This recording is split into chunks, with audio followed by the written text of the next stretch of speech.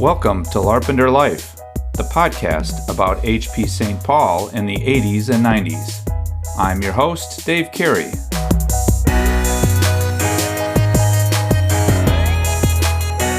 It wasn't just one person on his bike, it was three, ladies on his bike over to the state fair. Doug Kaywood double dog dared me to order a station wagon. Well, you guys were all loud back then. I mean, you're younger and loud and wild and crazy. This is episode 13, and my guest today is Vicki Behrens, who was previously Vicki Nally. Vicki still works for HPE, and in the course of her career, she spent a quarter century delivering consulting full-time, on-site, every day. If you want to get a hold of me, you can reach me at larpenterlife@gmail.com. And now here's my discussion with Vicki.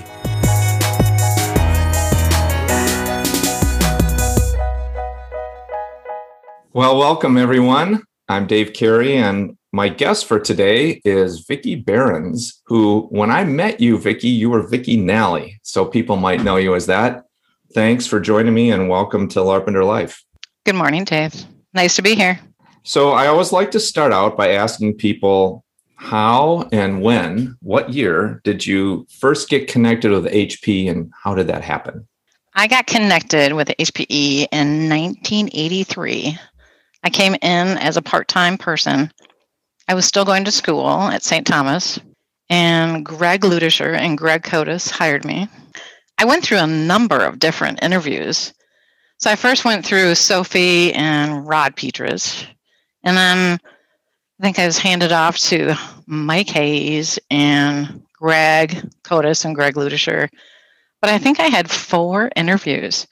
And it was like really hard for me just to come in as an intern. Yeah, but it was a part-time person. As a part-time person, as an intern. But it was a paid internship, and I came in part-time. And what did you do right away? I did a lot of ad hoc reporting and programming for them. So I had, of course, COBOL and Fortran skills. And so I came in and programmed and did some ad hoc reporting on the contracts database and our sales database and services and supply chain and parts and stuff like that. So you then became a permanent employee, and I think you worked for Greg Ludischer, right? Is that right? I did work for Greg Ludischer, which was just a treat, and it was a lot of fun. He was fun in many ways, and he helped me grow my career and helped me with a lot of things. They broke the mold with Greg, that's for sure. They did, and I so dearly, thought he was the greatest person throughout my whole career at HPE. He was friendly to everyone, and he always liked to have a good time. I imagine you might have a Greg Ludischer story or two. I do. He had a great motorcycle, right? That he liked to show off and ride all the time. So he would ride it, I think, on Fridays to the office, right? And during the state fair, a couple times, he would give us a ride over to the state fair. And it wasn't just one person on his bike. It was 3, ladies on his bike over to the state fair, which was kind of fun. So I'm thinking Katie and Colleen might remember that. And then also people used to play tricks on him with his motorcycle. I know Bruce Van Sloan put oil under his bike a number of times. Oh, no. He would have a fit about oil being spilt under his bike, thinking that it was, something was wrong with his bike. And then I imagine, I don't remember Greg. I don't think I remember even one time when he didn't sort of have a smile on his face and was in a good mood. I mean, that must have set the tone for the way you looked at coming to work. Oh, it was a blast. I mean, there was no day that was the same.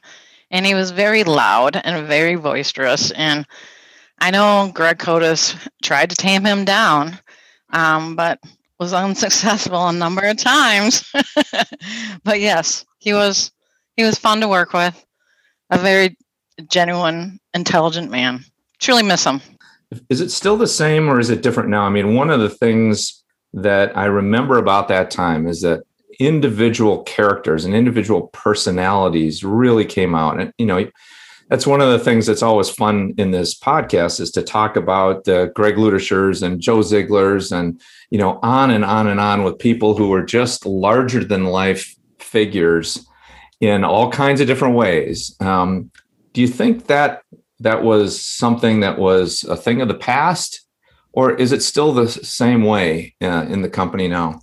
Well, I think back then we were younger and we had more fun, right? Because we were younger and we were adventurous, right?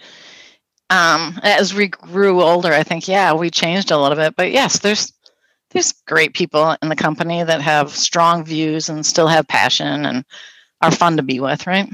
Yeah. That's what I thought at the time that I left. I assume once I left, all the fun went out of the company. I assume, right? Well, we just had to find different fun. Fair enough. Well, I know you worked in a lot of sort of, I don't know what the right word is, sort of back office type of activities. You worked in the back room on open mail and some other things in the parts room. You want to talk about that a little bit? Yeah. So under Greg, he did the whole supply chain, right? And parts, and he put so we did have to do manual inventories of all those parts. And yes, it was tedious because it was a lot of parts. And then also we created these kits, right? That had, a whole bunch of hardware components in it that would fix a huge computer. So we changed kits a lot and we updated kits a lot, and we had to inventory lots of hardware and return lots of hardware and update lots of firmware. So it was continuous. And then I went into more of an ad hoc reporting and programming role for a little while. And then I got hired into the sales organization as an SE, right? You were my mentor. And I remember that. Yeah. That was quite a change, Vicki. I mean, to go from a role that's primarily, think about it. You started as an intern and then you were primarily in the office role, and then to go to a customer facing role, that's a major accomplishment and a major step for you. Was that a challenging transition that you made? Oh yeah. And actually, I think you know it, right? So, going through learning how to present to customers and present to management and look at everything as a sales opportunity versus, internal, politics. It was quite a different swing for me. And if you remember, I did that open mail for all of the SEs, right, for a long time. Oh, yeah. And that's what gave me my first consulting opportunity out at Cargill. And that's where I was consulting for almost 10 years, is at Cargill working with their open mail on AIX and HP UX. And that was so much fun being on site with the customer, implementing and taking care of their mail system. So then you made another transition. I know because I had to make some of these same decisions. That back then, if you think about the SE role, we did pre-sales. We also did support, what is now traditionally support, like software support, was all part of the SE role initially, and then consulting was added to that, both sales of consulting and delivery. And I know you and I both did all of that for a while, and eventually that kind of split into multiple organizations, and you made a transition into the support organization. Do you think that was a good choice for you? Well, I think it was an excellent choice for me. So I was actually on site at Cargill at the time. And yes, we had to make the decision. Are you going to be a pre-sales solution architect, or are you going to go into services and be an account support manager? And I was consulting under a contract at Cargill. So since it was under a contract, the right decision was to move over to services. Sure. And I don't regret it at all, because from there, I went to Best Buy, and I was at Best Buy for 15 years on site, consulting and being being a lead for, delivery at Best Buy, which was a long, fun ride. I certainly remember that transitions too, because I sort of had a little bit to talk you into it at the very beginning. I don't know if you remember that, but John Aiken and I were heavily involved in the initial foray into Best Buy. And one of the things was going to be, well, you need somebody on site. And I said, well, we know somebody who's been on site for a long time coming off a project. Maybe that'll work. But tell me what it's like. I mean, you're one of the few people who, and I'm not sure if all the listeners realize this, but when you say on site, you mean like pretty much full time. That was the office you went to. You went to Cargill for, every day for 10 years, and you went Best Buy every day. You had an office there. You had a badge. They thought of you almost like an employee there. How do you think? I mean, a lot of people couldn't handle that. You're sort of on, if you will. You have to be on all the time. What was that experience like, and do you think it affected your relationship with HP and other people and your job? Well, yeah. I mean, I never got a taste for the internals of HPE until I really became offsite and was, with HPE and going to their offices, right? So being on site all the time, I was engaged with the customer and the customer's politics, which I tried to stay away from. And it was more engaging with them and what their issues were and what their needs were and what their business outcomes needed to be. And I know, Kelly and I fought for the customers a lot, for the customer a lot, like being on site. I mean, you really are their trusted advisor, and you really are their advocate into HPE. And yeah, I never really got in touch with the internals of HPE until I actually became an account delivery manager. It takes a certain personality to be able to do that. I was 3 years on site with you, at Cargill, mm-hmm. And by the end of that, I couldn't do that. I needed to see a whole bunch of other customers and bounce around to different things, and that just was my personality. And I was always very impressed with the way you were able to do that. I do remember back to a few stories about our time when we were both in the same district. I think we were working for Roger Home, and we had a district meeting. It was about consulting, and we're going to hold the district meeting. It's an internal meeting. This is tell you a little bit about how times have changed, but we held that meeting in Colorado at one of the ski resorts. I think it might've been Copper or something. Anyway, because of course, if we have a meeting full of all people working in St. Paul, we have to have that meeting in Colorado, right? Right. Yeah. And I remember that you and I and Walt Silbaugh, Kevin Dumais, and Greg Newcomb, we all went out a few days earlier, and we rented a cabin in Estes Park to do some hiking. And so once again, it's you and 4 guys. Mm-hmm. And you had your own bedroom, and the rest of us each, shared. And I remember, for some reason, I hope Kevin Dumais is listening to this. For some reason, Kevin Dumais wakes up. It's 2 at night, 2 in the morning. It's pitch black. He wakes up and he decides, it would be really fun to just scream at the top of his lungs, bloody murder. And of course, the rest of us guys wake up. You didn't even come out of your room. And what are you doing, Kevin? And he's just laughing, and we eventually all get settled down back to sleep. And the next morning I'm like, Vicki, did you hear us last night? And you're like, yeah, sure. You're all just a bunch of animals. Well, you guys were all loud back then. I mean, you're younger and loud and wild and crazy. I mean, hello, Kevin Dumais.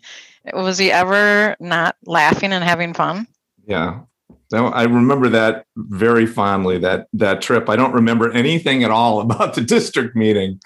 Me neither. Right. It was fun. But those types of things, almost everybody has some sort of story like that. That is, it's not really about work. It's just about something that we did, sort of related to work, but, something sort of extracurricular. And that's how you got to know people and really trust people. And that carried over into your work life. And it did for years, so that was a lot of fun.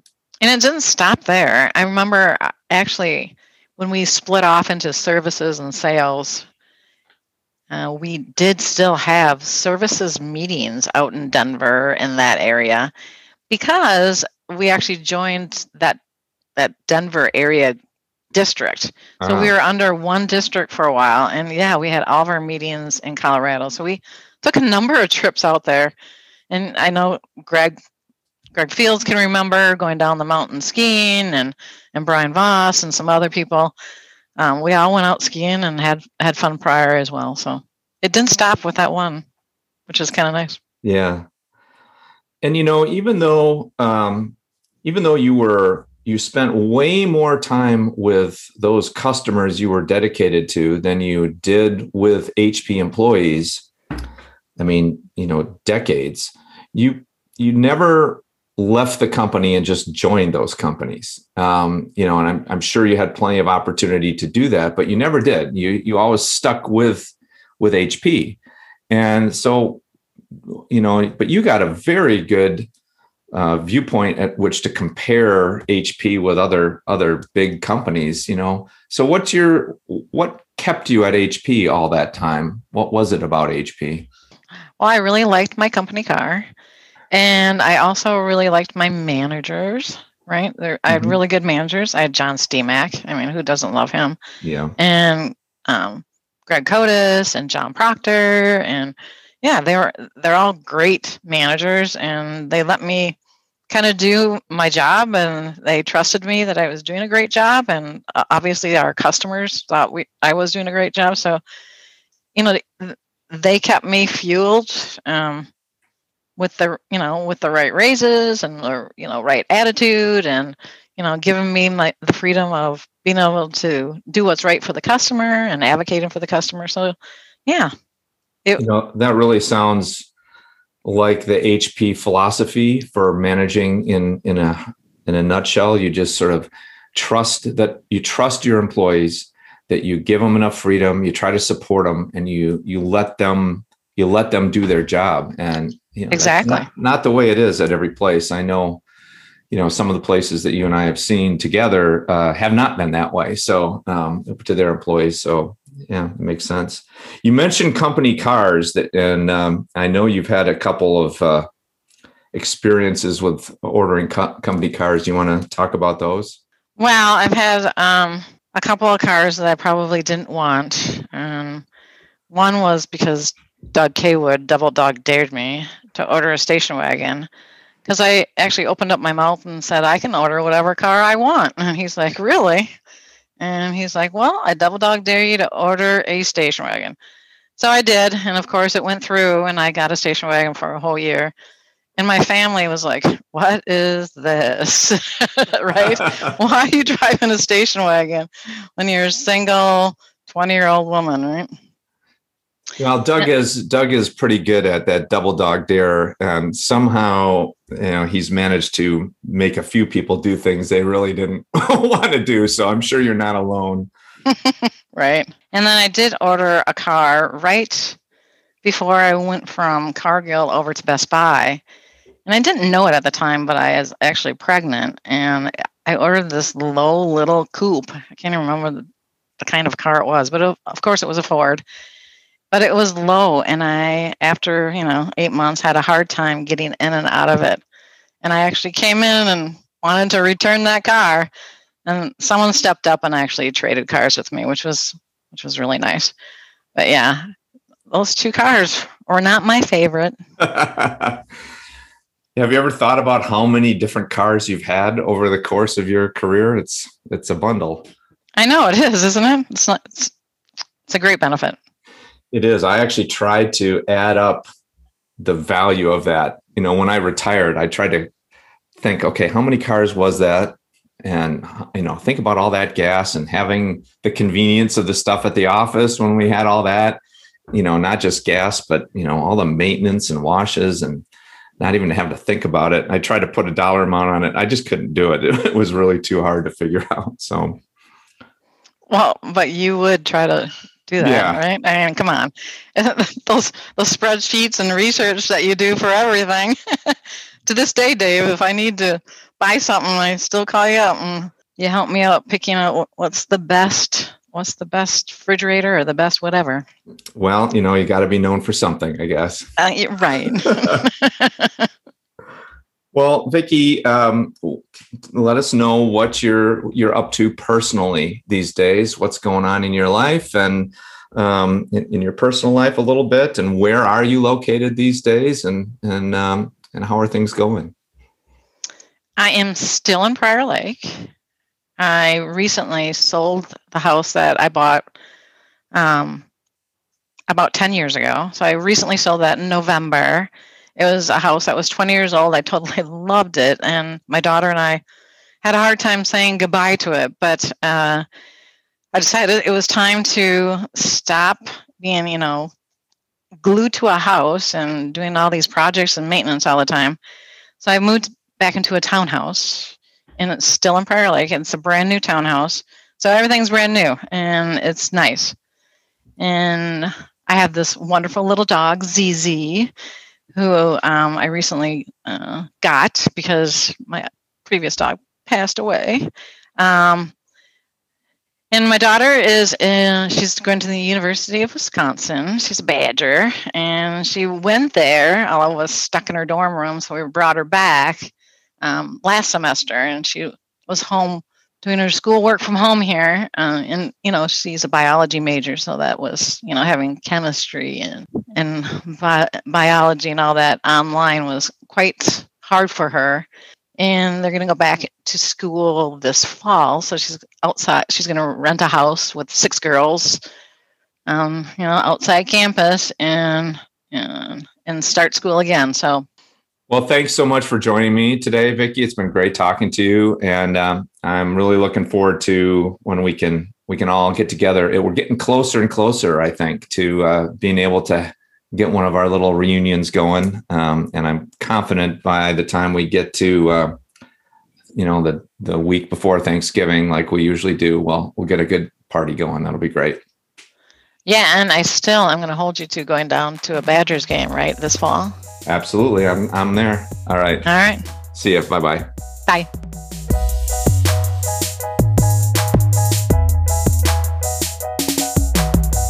Thanks for listening.